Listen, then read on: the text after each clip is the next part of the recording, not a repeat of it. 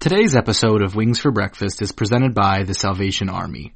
Your donations can help those affected by COVID-19 find help and hope. To give, ask your smart speaker to make a donation to the Salvation Army or make your gift at salvationarmyusa.org.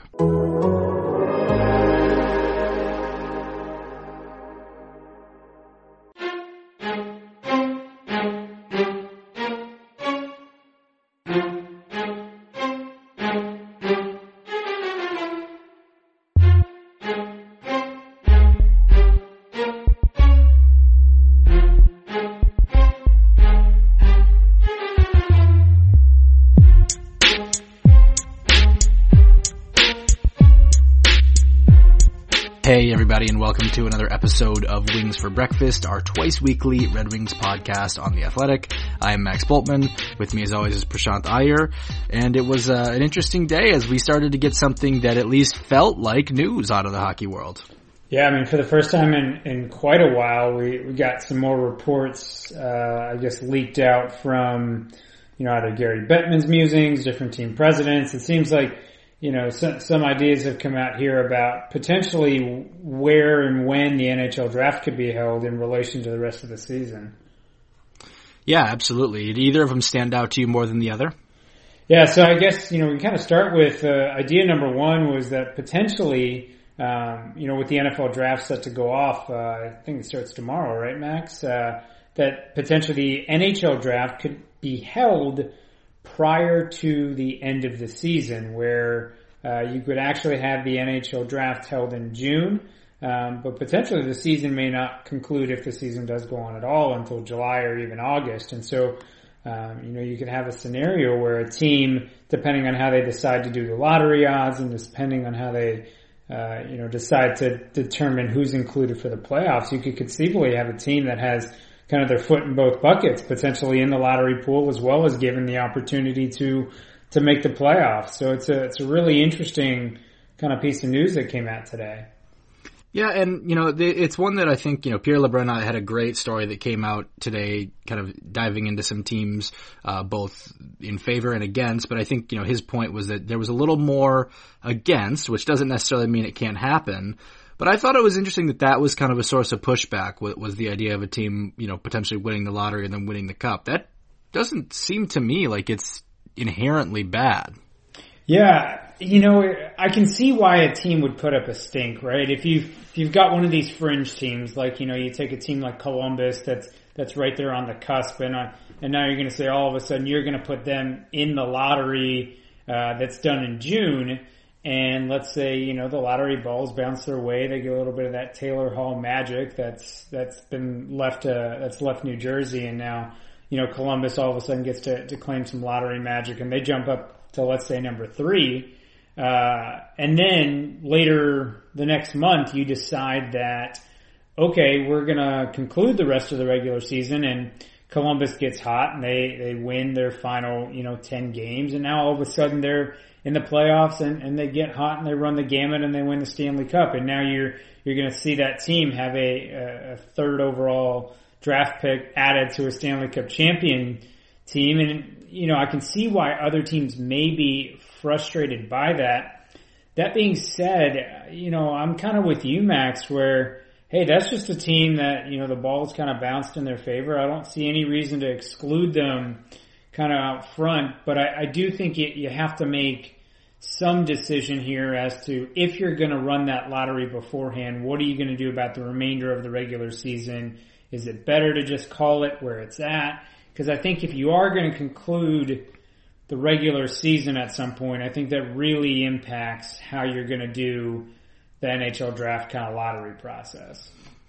I would agree. That would be my one gripe, is that I don't think that if you're going to do the draft ahead of time, then it makes much sense to have number one and any finish of the regular season, and depending on if you're going to do the lottery as normal, kind of the expanded playoff. Because the way I look at it is, the point of the lottery, or at least like the common form of inverted draft order in general, is you want the teams that need help to get it, and you don't want the rich to get richer. And when I'm looking at the teams who right now would be in the lottery, Only really one I can say would be the rich getting richer, and it's the Canucks, and because they've got a bunch of great young talent that they didn't get at the top of the draft anyway. And they're going to have a shot at winning the lottery either way. So if they want to, if they end up playing let's say the Canucks get the second pick and they play out some regular season games and they squeak into the second wild card and go on a run, well, then that's a pretty miracle run for a team that was on the outside looking into the playoffs with 11 games left to win the cup. I mean, it's just, you either like the randomness and the competitiveness or you don't. I'm someone who doesn't mind it. But I know there's arguments against that, and I think it could be some excitement. But I think what I would say would be tougher to handle if I'm one of the existing playoff teams or whatever is, that scenario happens with like an expanded playoff or whatever. And they only get into the playoff because, you went straight to the 24 team or whatever and they got to do the lottery too. So I don't know, does it mean you have to kind of declare whether you want to be in the draft lottery or the expanded playoff? And that'd be kind of an interesting wrinkle. I don't think that was how it would work, but I guess that's an approach to solving that kind of one raised issue. But I personally don't think, other than the complication of knowing who to be in the lottery, I don't think there's inherently a problem with a team getting lucky in the draft order and going on a playoff run. Why is it any different than a team getting lucky in the lottery and making, noise at any other point, I guess? Yeah, I completely agree. And I think the other thing that kind of separates, this type of situation from other leagues is if you look at the likelihood of these players having an impact as soon as next season or the season after, it's not as high of a likelihood as a guy that's taken second overall or third overall in the NBA, second or third overall in the NFL. I mean, these guys are going straight to professionals. They're joining their club for the very next season, and ultimately they're contributing right away. And so I think there's a little bit of uncertainty baked into some of these players, and that really outside of Alexis Lafreniere, there's not a guarantee that any of these other guys are starting the NHL season the very next year. And so with that being said, there is still a little bit of that uncertainty and randomness that I don't think you're necessarily building a dynasty here by allowing some teams to kind of take these players that are now NHL ready right off the bat and kind of structure that way. There's still that randomness of decisions that are going to be made over the next 1 to 2 years as that player develops before they can ever join. So, I think it's certainly something to consider. I can see why people would be upset at it. I think ultimately if the NHL does decide to hold the draft, prior to the conclusion of the regular season and they decide to finish out the regular season, there's definitely going to be gripes about it, but I don't think it's going to be the end of the world if any of those teams on the fringe, were to jump up and win the lottery. I mean, you don't really see the people. That happens anyway. Right. I mean, it happens all the time. Anyways, and yes, sure, if they're given a shot to run the gamut in the playoffs, I mean, that's fine. I mean, if they still have to go out and win all those games, so, and there's no necessarily guarantee that a team is gonna be able to repeat a run like that, the year after. I mean, obviously the Los Angeles Kings were a team that was able to do that and jump up when they kind of won their first cup from the 8 seed position, and obviously the St. Louis Blues were able to go from kind of worst to first, but we just have had so few repeat cup champs in the NHL that I don't see it as being that big of a deal. Yeah, it's a tight league, and I get that, but ultimately, at the end of the day, if you're a strong contending team, and you don't like that a team that was in the bottom half of the league got to win the lottery and then has a chance for a championship, there's a very simple way to prevent them from doing it. Beat them 4 out of 7 times, it's so simple. If you don't want them to win the title, just beat them. If you're up, they're in the middle of the league, you're at the top, just win. Yeah, it's not like they're being also handed a playoff bye that they're not right. bypassing teams. I mean, they still got to go 4 rounds. They still got to win the Stanley Cup. They got to beat 4 outstanding hockey teams that are in the playoffs. And, with the position that they were in, they're not a team that should be favored in any of those rounds. So, I get the frustration about not being able to, or about a team being able to really put their foot in both buckets. But that being said, you still have to execute. You still have to make the right draft pick. Who knows? Maybe someone's going to go for Jake Sanderson at 3rd overall. And who's to say what happens with that pick? So I think there's just still a lot of uncertainty there. And ultimately, I don't have that big of a deal. But it will be very, very interesting to hear what the NHL does if they are going to make a decision on what to do with the draft before they make a decision on what to do with the rest of the season. The teams I would actually feel a lot worse for are not the teams who, are playoff teams who are mad that a lottery team got to go on a run. It would be the teams who miss out on the lottery and then get passed in the playoff order, and then they get neither. That, I think, is the actual injustice that, if there is one, has to be guarded against. Yeah, and obviously with the way the NHL kind of plays out, there's a handful of teams that are in position to have a scenario like that happen. And this makes me think of kind of Michael Blake McCurdy's, one of his famous visuals is, the sadness graph. And this would be the stereotypical sadness team where, that team doesn't get the chance to pick high and gets passed on for playoff revenue and the opportunity to compete for the Stanley Cup. So, I think ultimately what the league decides to do with the regular season has to be decided before the draft, before they make any decisions on how and when to hold that. But, that being said, I think it's strictly to protect those teams as opposed to the teams that got to dip in both buckets. Yep, I think that's a good point. How do you feel about kind of the, while we're talking about the possibility of playing out the regular season or the playoffs, whichever way it goes, but the idea of kind of satellite, not neutral per se, but, NHL arenas where maybe you would have 4 to 6 cities or whatever the proposal being floated is, where you play kind of 2 to 3 games a day, back to back to back with no fans in attendance to finish out the season or just go into the playoffs. Yeah, and so last time we talked about this, the NHL was initially experimenting with the idea of what satellite locations would be, and these would be kind of remote locations. Obviously, North Dakota was thrown out. I think I saw a report that New Hampshire or Connecticut was thrown out as an option.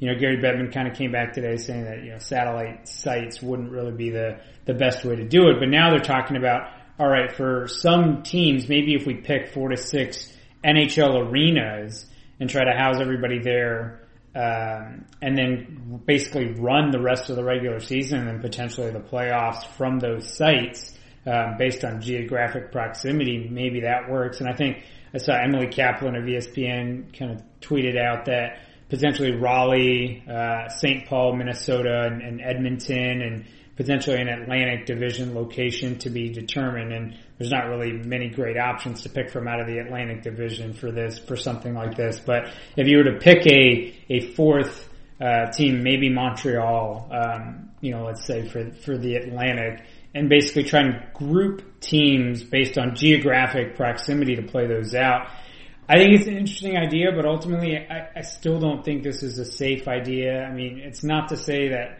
Raleigh or St. Paul or even Edmonton in Alberta, that any of those sites have good control over the COVID-19 situation. I mean, sure, Raleigh has not had a massive outbreak, and thus far the social distancing efforts put in by Governor Roy Cooper and others have worked to kind of slow the peak. But that being said, we're nowhere near out of the woods, and you still run the risk of a second peak happening, a surge happening in any of these locations. I just don't think you could safely protect the players even in these locations. And that's not even to talk about the, technical challenges of executing something like this. How bad's the ice going to be if you're playing 2 to 3 times on it, a day or a week? I mean, how much are you going to bring those ice crew in to be able to staff that ice? Are you going to be able to keep them safe? Are they going to have to be kind of quarantined from their families for the playoffs? Are you going to take the players away from their families in order to conclude the rest of this? Or are you going to potentially expose their family members,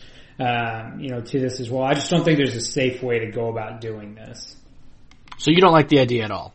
I don't like the idea at all. I think, at the end of the day, I think you have to go through the exercise of obviously talking about this. The NHL is a business. You have to see if there are options that protect your revenue stream, and if there are options that you can execute safely. My opinion right now is everyone that's trying to project when we can safely resume doing things is doing it blind. I think ultimately we will know when we can safely start resuming normal activities once we're in that moment. Once you've had a 2-week decline in cases with no new significant number of cases being identified, once you've had kind of your hospital ICUs cleared out. And we don't know when that time's going to happen. And with North America, each of those regions may attain that level sooner or later than one another. And again, bringing people from other areas to those regions may further complicate or may cause a surge in and of itself. So I just don't see a safe way of doing this until you really have reasonable control across the continent.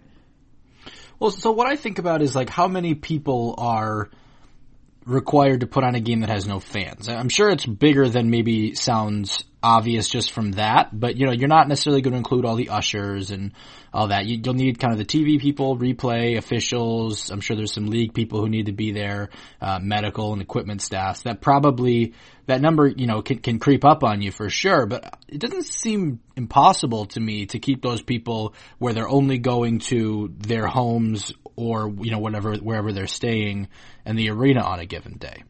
Yeah, and I think that sometimes, on the surface it seems like that's not an issue, but again, if you're not going to quarantine those individuals and kind of isolate them from their families and from their homes, then what you're effectively extending is you're extending that same kind of isolation and quarantine to each of those people's family members. So if, let's say, someone in that household for an arena worker, let's say it's a member of the ice staff, needs to go to the grocery store, and they go to the grocery store and someone in the grocery store is, infected and maybe asymptomatic and they come in contact with that person.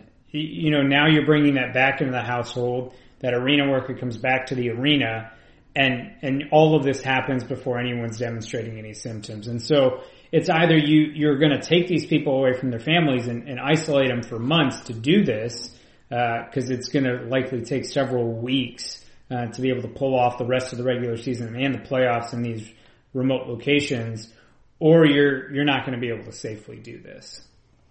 Does the testing work before symptoms, or is it the situation where you wouldn't test positive before you're symptomatic?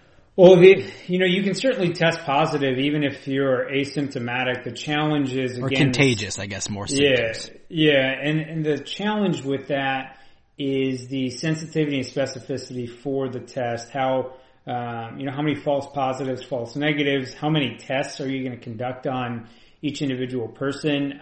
We haven't seen a lot of data published on the kind of false positive and false negative rates associated with the different tests utilized, but it could be, some of the numbers that we've seen have potentially been as low as 50% for some of the rapid tests and as high as maybe 90% in terms of accuracy of testing correctly. But even then, that still leaves you a percentage of people that are going to test negative when potentially they're positive, and unless you've got antibody testing ready at that point, I don't know that you have any way to safely kind of confirm that a person is truly negative.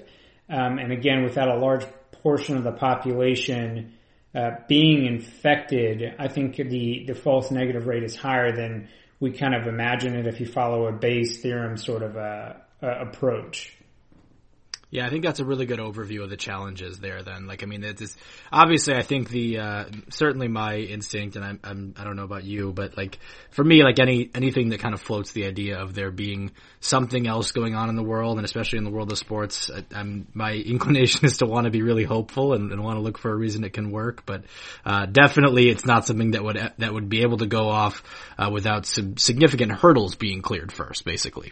Yeah, I think that's exactly it. I think if we come up with antibody testing and you're able to test and identify those that, are potentially clear and have been infected and are now, have some kind of basic immunity, or if you're going to potentially, one solution out there is you take all of the people that are going to be involved, you quarantine them for, let's say, 3 weeks before you even do any of this.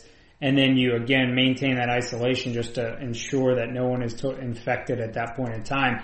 Again, I'm not sure how you're going to totally do this, because how are those people going to get food? Even if you have people bringing them food, are those people bringing them food infected? It's just, there's a large part of the dominoes. It's a great illustration where, I don't know if you saw the ad that was run in Ohio, where you basically had a kind of a platform of matches, and you have one match that's lit, and that's your one infected person. Yeah. And you drop it, and if all the matches are in close proximity, all the matches are catching. But if you space out all those matches, that harmless infected match just falls to the ground and doesn't actually light anything else on fire. So that's the challenge. There's just so many dominoes of, all right, fine, isolate everybody, but then how are you still getting those people food? Is that kind of fair, humane to do that, rip them from their families, do this for months on end? I don't know, and all at the expense of just trying to bring sports back. I think all of us want it back. We need some sort of distraction. We're kind of craving this, but we have to be smart about it. We have to do it safely. And right now, I just see too many potential challenges to be able to execute this safely. I get why they're going through the exercise, but I think at the end of the day, you're going to have to conclude there's no safe way you can resume this season until either A, you have readily available antibody testing to confirm those that have been exposed, or B, you have a vaccination available.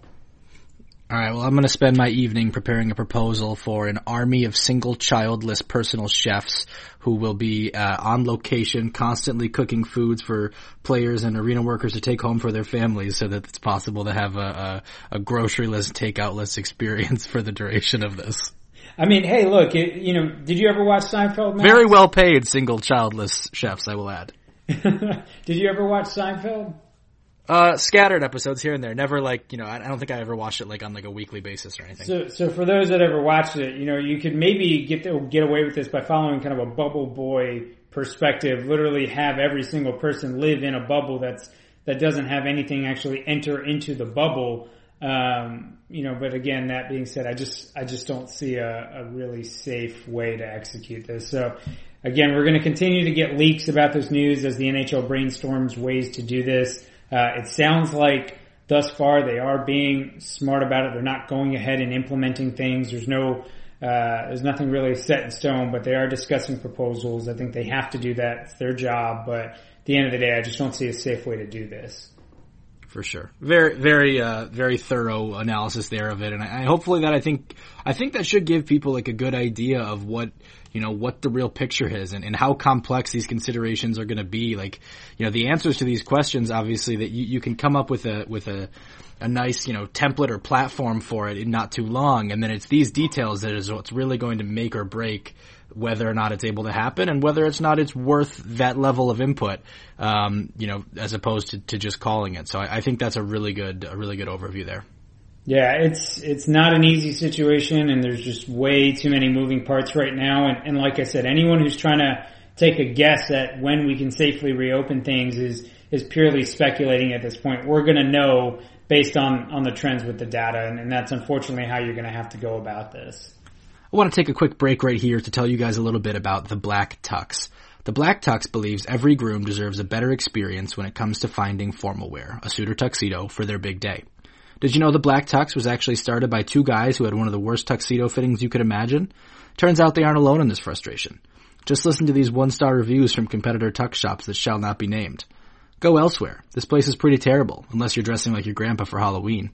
We felt weird buying a suit from somebody so unhappy. We were afraid his bad vibes might follow us to our wedding day, so we left. What I love about the Black Tux is that they have an easy online ordering process that brings your suit or tuxedo straight to you. Just pick a style at theblacktux.com and request a free home try-on so you can feel the fit and quality before you commit. And if online isn't your style, the Black Tux has showrooms all over the country where you can find your fit and plan your look. From there, they'll ship your order 2 weeks before your wedding so you can check it one last time. Talk about commitment. Whether you're buying your outfit or looking to rent, you won't find a formal wear experience or designs like the ones you'll find at the Black Tux. If you want your wedding day to be remembered for the right reasons, order your suit or tuxedo at theblacktux.com and enjoy 10% off with code WINGS. That's theblacktux.com, code WINGS, for 10% off your purchase. The Black Tux. Formal wear for the moment. All right, so let's transition topics then to kind of our main topic for the show, which is a what-if scenario. You've compiled a few of these, and if fans have others they want to hear us do, please don't hesitate to let us know what you want to hear about. But the one we're going to do today is a what-if that I have heard floated in general kind of comment sections and Twitter mentions as long as I've been on the beat, which is what if the Red Wings had chosen to pursue a contract extension with Marian Hossa rather than Johan Franzen? Prashant, do you want to kick us off there? Yeah, so, basically as you introduced, Max, I think there's a lot of fascinating what-if stories that surround this team, and I think this is the one that really is the most recent one that I think has still lasting ramifications as Johan Franzen's still on the Red Wings cap, but I feel like it's an interesting one to discuss because I think it often gets mischaracterized a little bit. So, I'll kind of walk us through the introduction of it here, but effectively, so the Red Wings win the Stanley Cup in 2008. They defeat the Pittsburgh Penguins, and at the time, Atlanta had traded Marian Hossa to Pittsburgh, and Pittsburgh loses to the Wings in the finals, and so Marian Hossa at this point is trying to chase the cup. He signs a 1-year deal in Detroit. They obviously go through the 08-09 season, incredibly talented team, but this time, again facing Pittsburgh, they come up short in the cup final that never actually happened because the year 2009 was wiped from the history books from hockey. But then the 09 offseason comes, and the Wings actually had a lot of decisions to make in the 2009 offseason. In addition to needing to re-sign Marian Hossa, they also had Henrik Zetterberg, who needed to sign a contract extension. They had Johan Franzen up as a free agent, and they also had deals that they needed to deal with for Mikael Samuelsson, who was a very productive kind of role player for the Wings, could chip in the 20 goals. Yuri Hudler, who has had an outstanding season the year prior and was kind of hitting his peak. Thomas Kopecky, who was again another great role player. And then at this point, the Wings are actually trying to bring up younger players in Darren Helm and Justin Abdelkader. And Darren Helm had just had a really successful playoff run, scored the series winning goal against the Chicago Blackhawks in overtime. So the Wings had a lot of decisions, and so the big one they had to get out of the way was first Henrik Zetterberg. And so they lock up Henrik Zetterberg to a 12-year extension because again at this time, you can make those deals that exceed the 8 years, and so the Wings they give Henrik Zetterberg a 12-year extension. And now at this point in time they have a little bit of money left, and this often gets framed as a decision of Franzen or Hossa. I think it's important to remember that both Hossa and Detroit wanted Hossa to be there. And the Wings actually offered Hossa a long-term deal in the range of kind of 40 to 50 million over a 10-year period.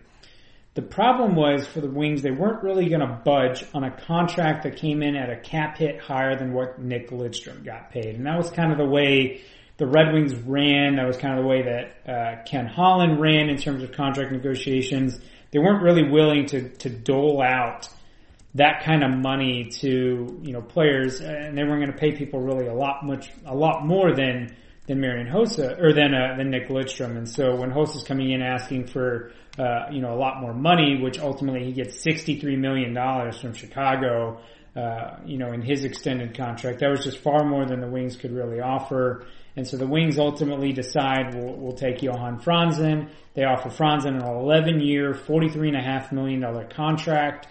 So again, they get Franzen at a pretty decent bargain, coming in just under $4 million a year, but ultimately because of that deal and the Zetterberg extension, they're not able to keep Hossa and fill out the rest of the roster.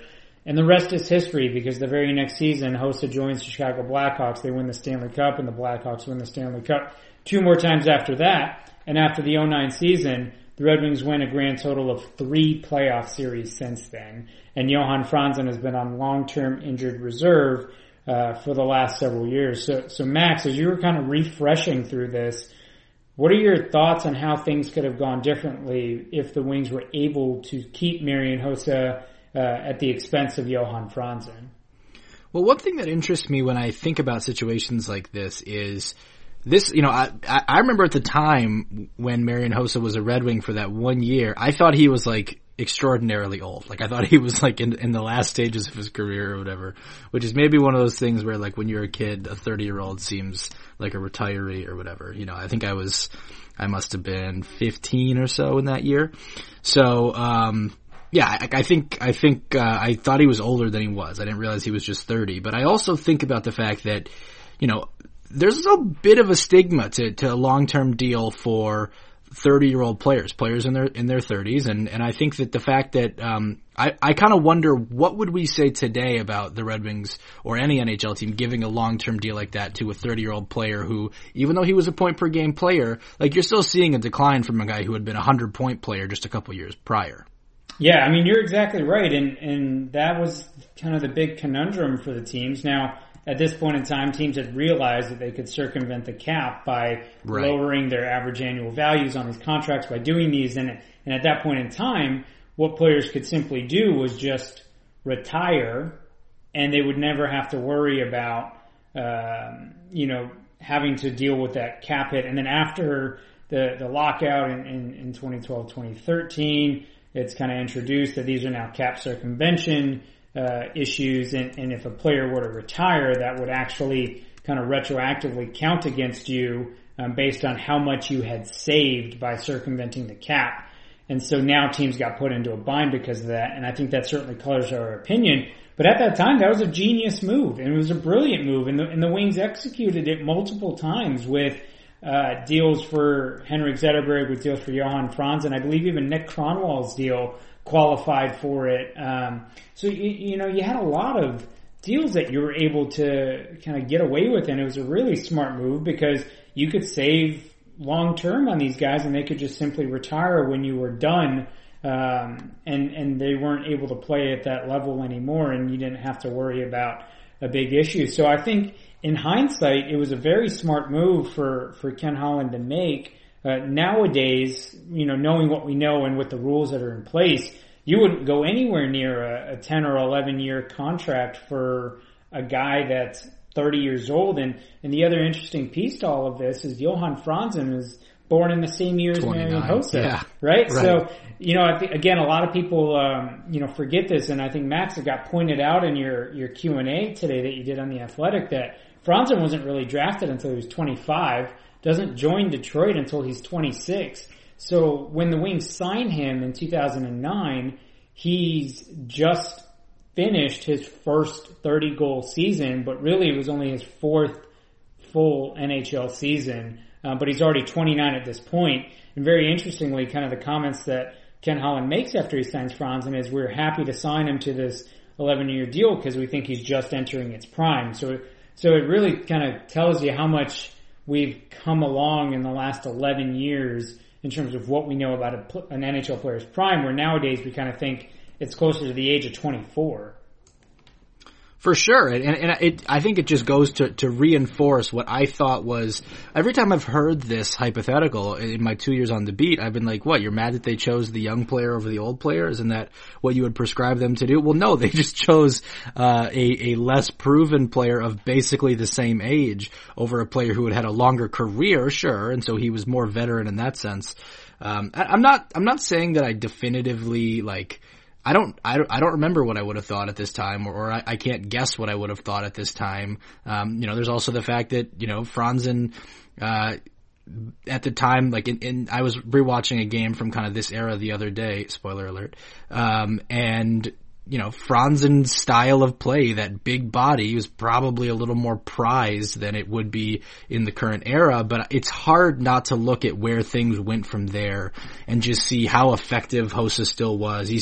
Not only is he still hovering around a point per game for seasons after this, but he's also still getting Selke votes, and he's on championship teams, and I would say it's impossible not to wonder if the Red Wings don't maybe squeeze another cup out, maybe in that year of 2012-13? Yeah, 2012-13 is when you've lost Nick Lidstrom and you've lost Brian Rafalski at that point, but you still have Pavel Datsyuk, you still have Henrik Zetterberg, and that team actually pushed the Chicago Blackhawks, Marian Hossa's Blackhawks, to a Game 7. And if Detroit wins that, who knows? The Wings had a 3-1 lead in that series, and if they had been able to close that out, who knows what would have happened? They may have been able to go on and do more. I think really the 2 years that come to mind, though, are 2010, 2011, and 2011, 2012, where I think Detroit was outstanding, but they were very much under the radar because, they just didn't have the same playoff success, and ultimately falling to the Sharks, and then falling to the Predators in 2012, Nick Lidstrom's last season. I think they just didn't have the same kind of press about them. Those were two very, very talented teams. I think in particular the 2010-2011 team was simply outstanding. And who knows? I mean, if you have Hossa on one of those teams, I think you're looking at a really solid chance at winning the Stanley Cup or at least getting to the finals there. Now, do we know that Hossa wanted to stay in Detroit? So we do know that because there was press at the time that Hossa was interested in taking a long-term deal with Detroit.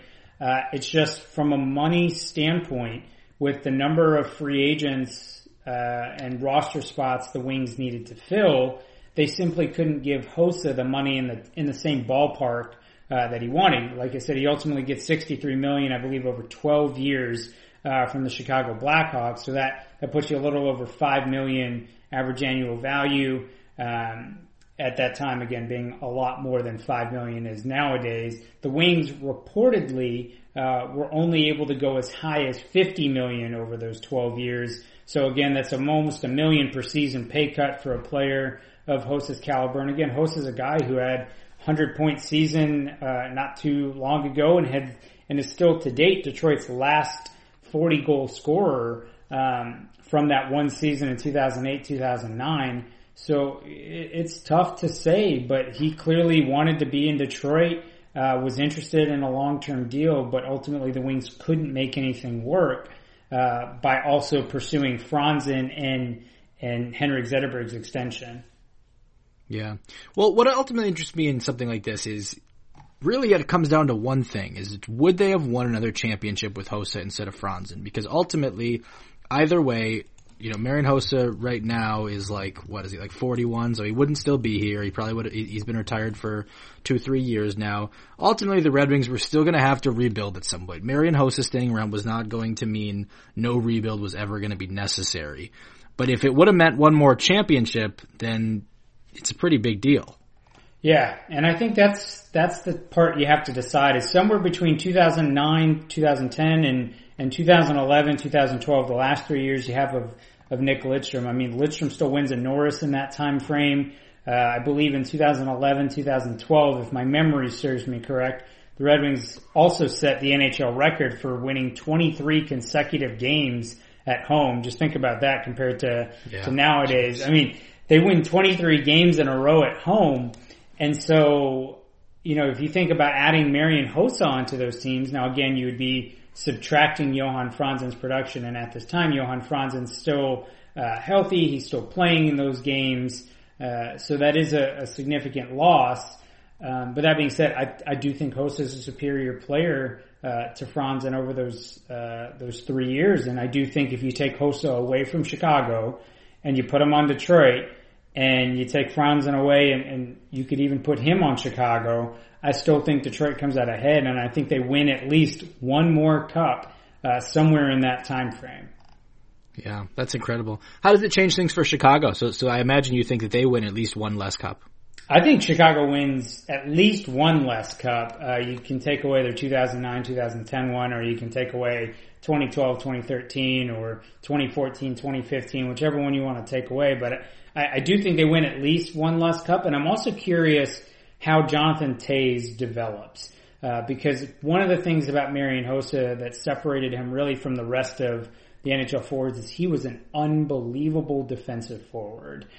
He had really Datsuk-like skills at picking the pockets, and it was a lot of fun to watch those two guys playing on the same line because they would back check like crazy. And having Datsuk, Zetterberg, and Hossa, three of the most complete defensive forwards on your team, I think was just absolutely dynamic. And I do wonder how much of Toews' reputation as a defensive center comes from being able to work with a player like Marian Hossa, learning from a player like Marian Hossa. We have to remember Jonathan Toews is still very early into his NHL career at this point, only a couple of seasons in. And so I'm assuming Marian Hossa had a substantial impact on his overall development, and that Toews may be a different player than what he ultimately became, which was in his heyday arguably one of the best defensive centers with Datsuk and Bergeron and Kopitar. Yeah, man. I do love those scenarios where, obviously I'm sure Red Wings fans just want to hear that they, oh man, what if they would have won another cup, but it's the league-wide ripples are crazy. I mean, Jonathan Toews, how many draft prospects do you hear when they're asked kind of like who they model their game after? I would say any center with even a passing interest in defense lists Jonathan Toews among like one of the three guys that they say they pattern their game after, or even sometimes it's like that's something you'll hear in analysis of those players, right? I mean, I know that's a small thing in the grand scheme of things, but just from a legacy standpoint and all the ways that things change, I'm always interested in those little wrinkles. Yeah, I mean, I completely agree, and quite honestly, I think the other thing we have to think about here is you have to also examine Holland's decision to give Franzen this 11-year contract, a guy who's 29 years old, but with only 4 years of experience in the NHL at this point. One of the fascinating things that stuck out to me, and Max, I don't know if you actually saw this when you were looking this up, but if you actually go to look up articles about kind of the Hossa and Franzen dilemma, and you look up Holland's decision to sign Johan Franzen, one of the footnotes in the NHL.com article for that, the last paragraph of the article says, and Johan Franzen missed time this previous playoff run with a subdural hematoma, which if those of you that don't know what that is, that's essentially a small brain bleed. And it's fascinating in hindsight to think that an NHL GM was comfortable handing 11 years to a player that was coming off of a small brain bleed. And ultimately, I think it was kind of indicative of Franzen's history of concussions and, again, his propensity to have concussions moving forward. That nowadays seems like it would be very much a red flag for an NHL GM to consider giving term, or at the very least should be a major red flag for an NHL GM to give any sort of term.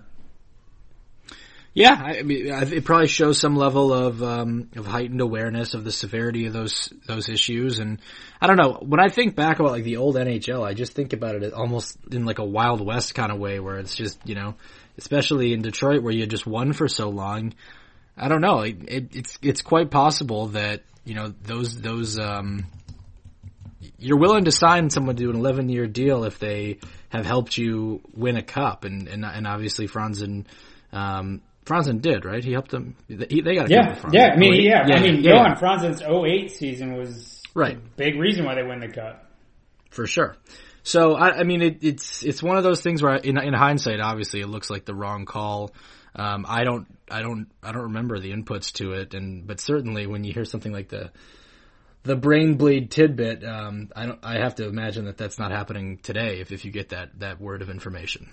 Yeah, and I mean, the fascinating part about all of it is, again, it happened in the 2008 playoffs, I believe, and he only sat out, I think, 2 or 3 weeks, and then ultimately came back after. And again, that's, just now knowing what we know about Franzen and his concussion history, you just have to wonder how much of an impact that had, and if a scenario like that happened nowadays, how that player would be managed differently, and things along that line. But that was just kind of an interesting tidbit that I admittedly did not remember reading about when all of this happened in real time. So I think it's just something else to consider about how the Wings kind of managed that situation. And again, ultimately, it never was a Franzen or Hossa. They wanted both. They offered both, but Hossa ultimately wanted a little bit more money than he was able to get. And so the rest is kind of history, as we say. But who's to say that if he stays and the Wings maybe lose Franzen, that the Wings don't end up with at least one more cup in that time frame?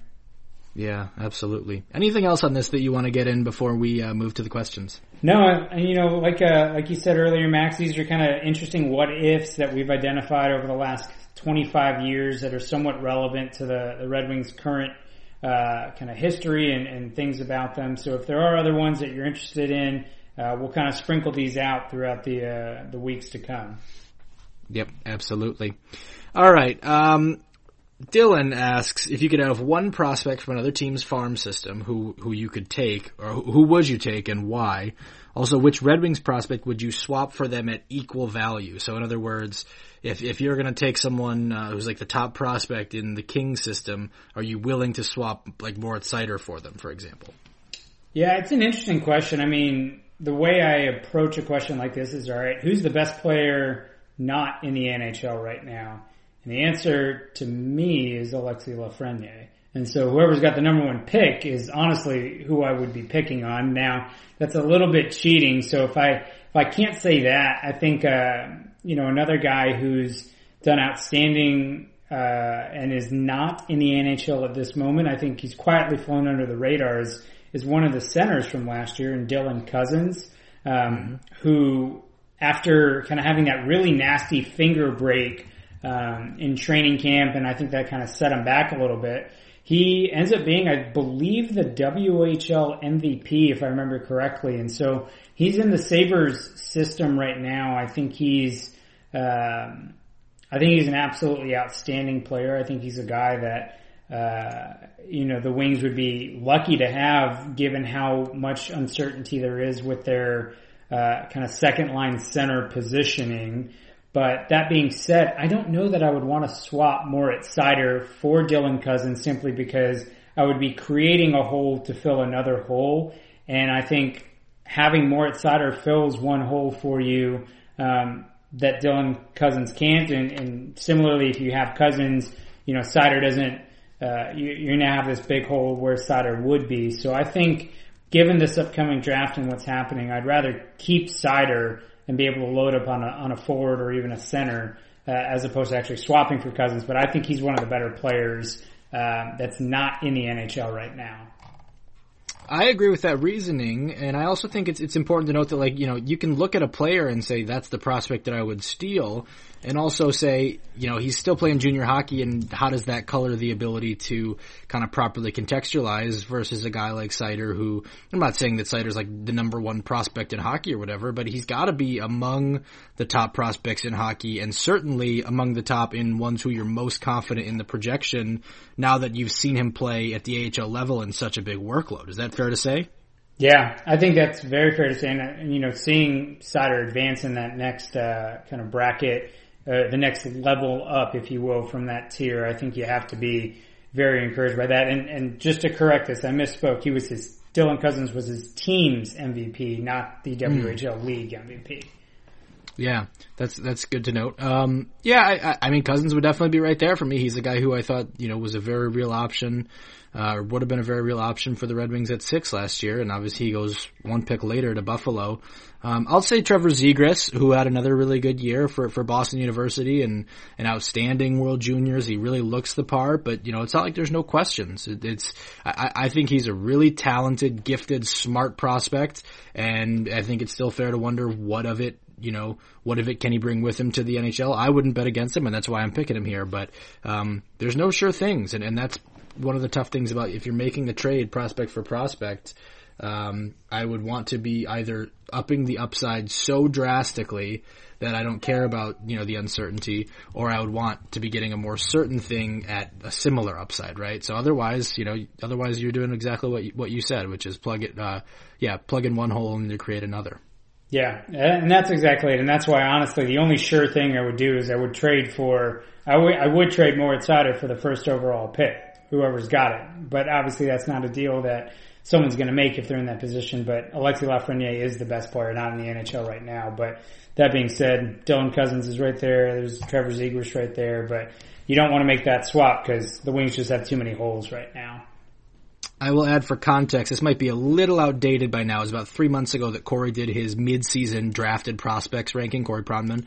And in the top two that he had were Zegras and Cousins, and they're in a tier by themselves. And then beyond that, Seider is in a tier behind Bowen Byram and Cole Caulfield, but in that same tier, and Gregory Denisenko in that same tier, that next tier. So he's obviously ascended to that level where he's among the top 5 to 10 prospects outside of the NHL. And maybe there's a tier above that, but it's certainly, there's something to that. Yep, completely agree.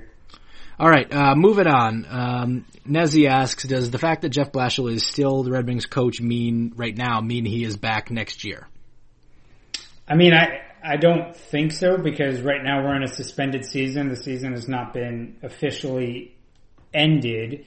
And so with the Red Wings potentially having this out clause this offseason, as kind of reported by Craig Custance earlier in the year, I see no reason why the Wings would choose to act on terminating Blashill's contract when it's still technically active with the season going on, and then having to deal with kind of severance pay and things along those lines. So I think where he's at right now has absolutely no bearing on his official status moving forward. Yep, I would agree with that. I would say don't read too much into it in either direction. It does not mean, I'm sure this is probably coming up because there was the report that Gerard Gallant interviewed with the Devils, and I think people out there probably are wondering, well, hey, are the Red Wings going to get in on any interviewing? And I don't know the answer to that. But as long as Jeff Blashill's the coach, he's the coach. And so does it mean that definitively? I would guess it's probably not a safe assumption. But take that for what it's worth. He is still the coach at this point. Anthemius, it's basically a similar question about the Gallant thing. I'll skip over that one. Mike, who's my buddy, asks, how far do I have to walk right now to beat your team? And I'm going to answer this question on the air because I want to see if Mike is listening.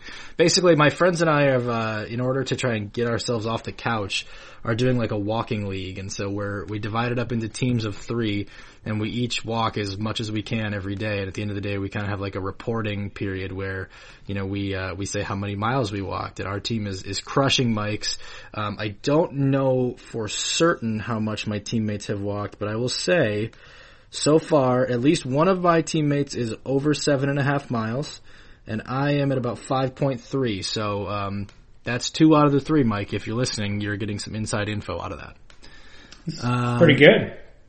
Yeah, no, it was a good walk. I went. It was about an hour and a half, so it was a nice way to break up the day, get some fresh air. It snowed, which was less than ideal, but not too bad. And then Tori Harrington asks, what would it take to trade for the rights for Anthony Cirelli or Mikhail Sergachev? Is it realistic with Tampa Bay's cap number and probable small cap next season, or will they just trade off other pieces for draft picks like they did with JT Miller last year?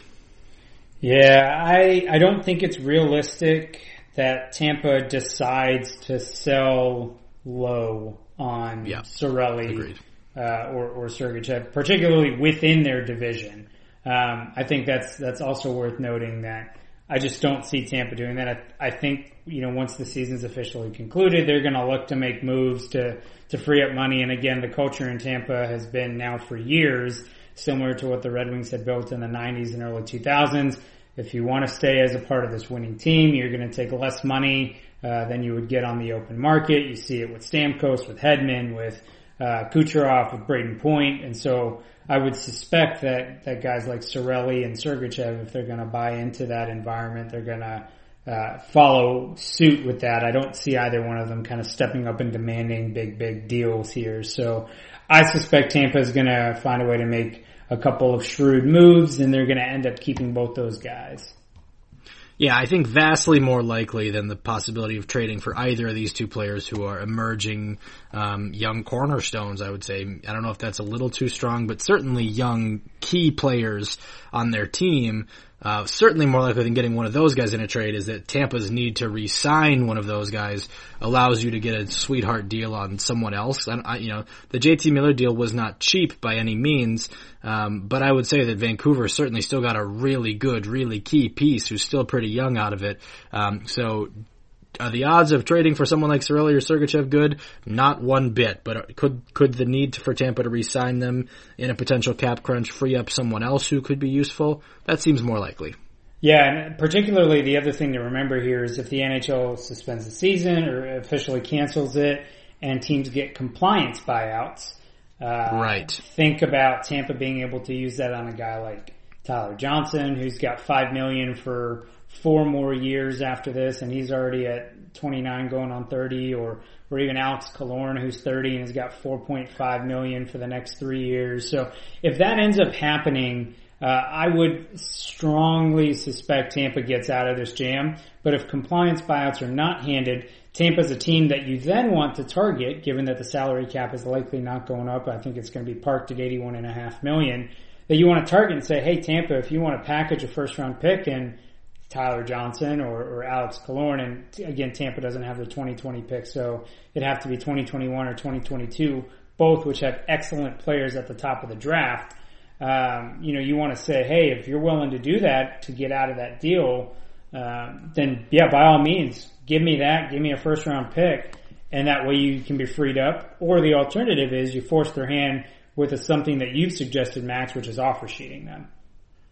Yeah, and then certainly that can create more tension. But as you saw last year with the Aho offer sheet, it's very easily that it's very, very possible that in the effort to avoid giving up a premium asset to get those guys, all you do is make the negotiation easier on the team who you're trying to put pressure on.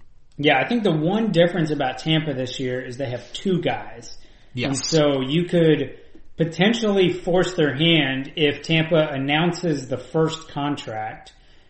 You could then swoop in with a second, or you could decide which of those two guys you think Tampa is kind of less likely to match on, and again, give a deal that avoids you having to give up a first round pick, which again, we'll have to see what the terms for the offer sheets, if that changes at all as a part of, what's going on with this season. I mean, it may not be the same as last year, but, you can avoid a first round pick, by going as high as $4.2 million, which again, doesn't seem like a lot, but if you're able to do that, on one of those guys like Cirelli, you may be able to get away with it, particularly if there are no compliance buyouts. Yep, and that is all we've got for questions. So I will end on this note while we're talking about the possibility of first-round picks and future first-round picks. If I were a GM, I would be desperately doing whatever it takes to get somebody's unprotected first-round pick for next year because of the way I think the uncertainty that all of this could have going into next season, whether it's a short off season because of some resumption of play and playoffs, or a long off season because there is no return to play. I want to take advantage of whatever the weird consequences of that are in terms of a great team that has every reason to think it's going to be great, and then just the weirdness of this throws it off. Is that fair to say? Yeah, and then again, aside from all of that, there's outstanding players available. Right. I mean, you have Aatu Räty, you have Chaz Lucius, you have Luke Hughes. Even you can extend it out to 2022 as well, where you want to make sure you're getting, high picks with Brad Lambert and Shane Wright in that draft. I mean, those are two guys that are legitimate threats to be, again, the best prospects since Connor McDavid. So, really anything you can do right now to get draft capital in 2021 or 2022, particularly in the first round, those are smart moves. Yep, absolutely. All right, that's going to do it for us. We'll be back at you early next week. We will not talk about the Lions draft, unless you want us to, in which case we can. But either way, take care this weekend. Have a good one. Bye.